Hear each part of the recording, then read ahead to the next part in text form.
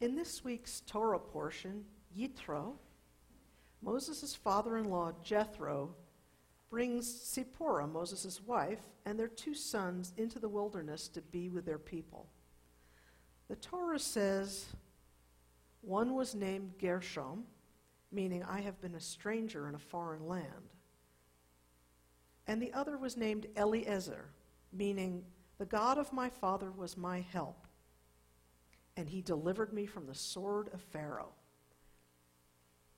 I'm not going to lie to you.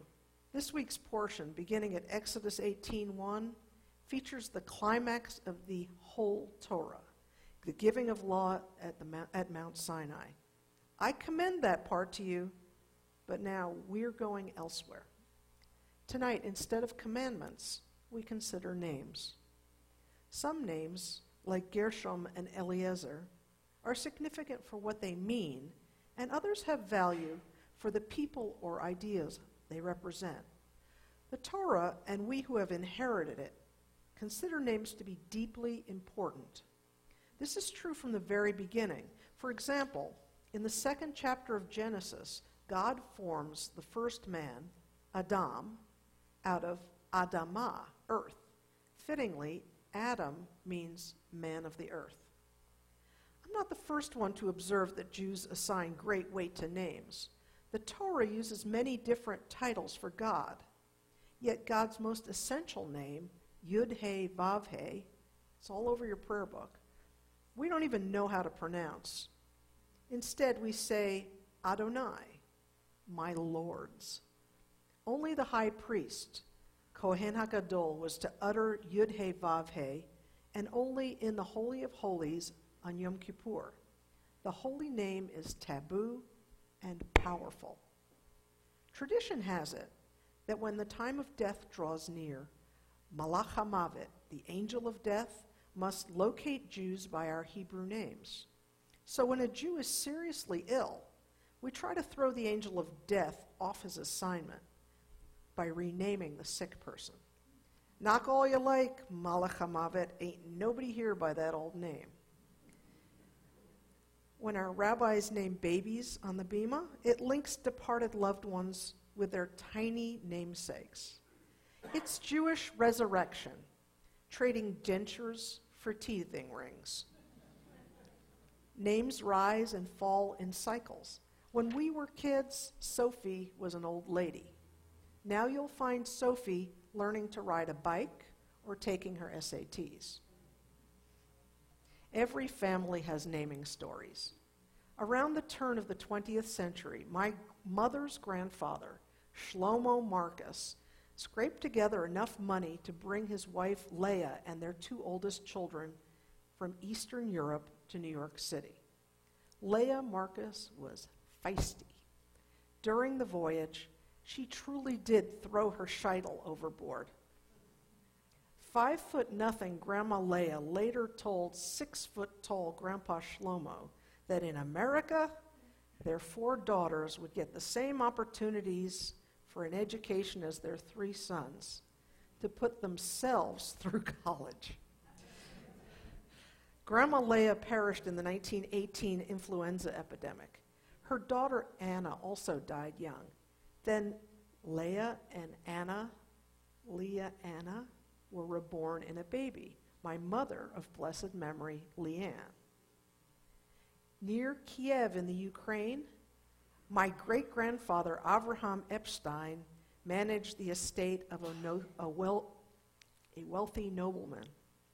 His children were raised with tutors and servants, but that ended when Avraham suffered a stroke and lost his position. The older ones, already grown, could fend for themselves, and the little ones needed their mother. Consequently, my grandmother, age 16, and her 13-year-old brother were shipped off to live with cousins in America. At his bris nearly 90 years ago, my father received his grandfather's name, Avraham. When we were young, my brothers and I would hear stories about these forebears and of my mother's other grandfather, Harry Levine. Harry was a master tailor, a brilliant craftsman who created the patterns Others followed to sew fine garments for rich folks.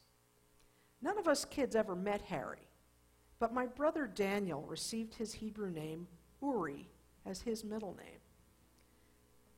I grew up feeling a little shortchanged. Why was Danny named for someone, but Brother Michael and I were not? Our other great-grandfather had died shortly before my birth, yet my parents inexplicably chose not to name their baby girl Shlomo.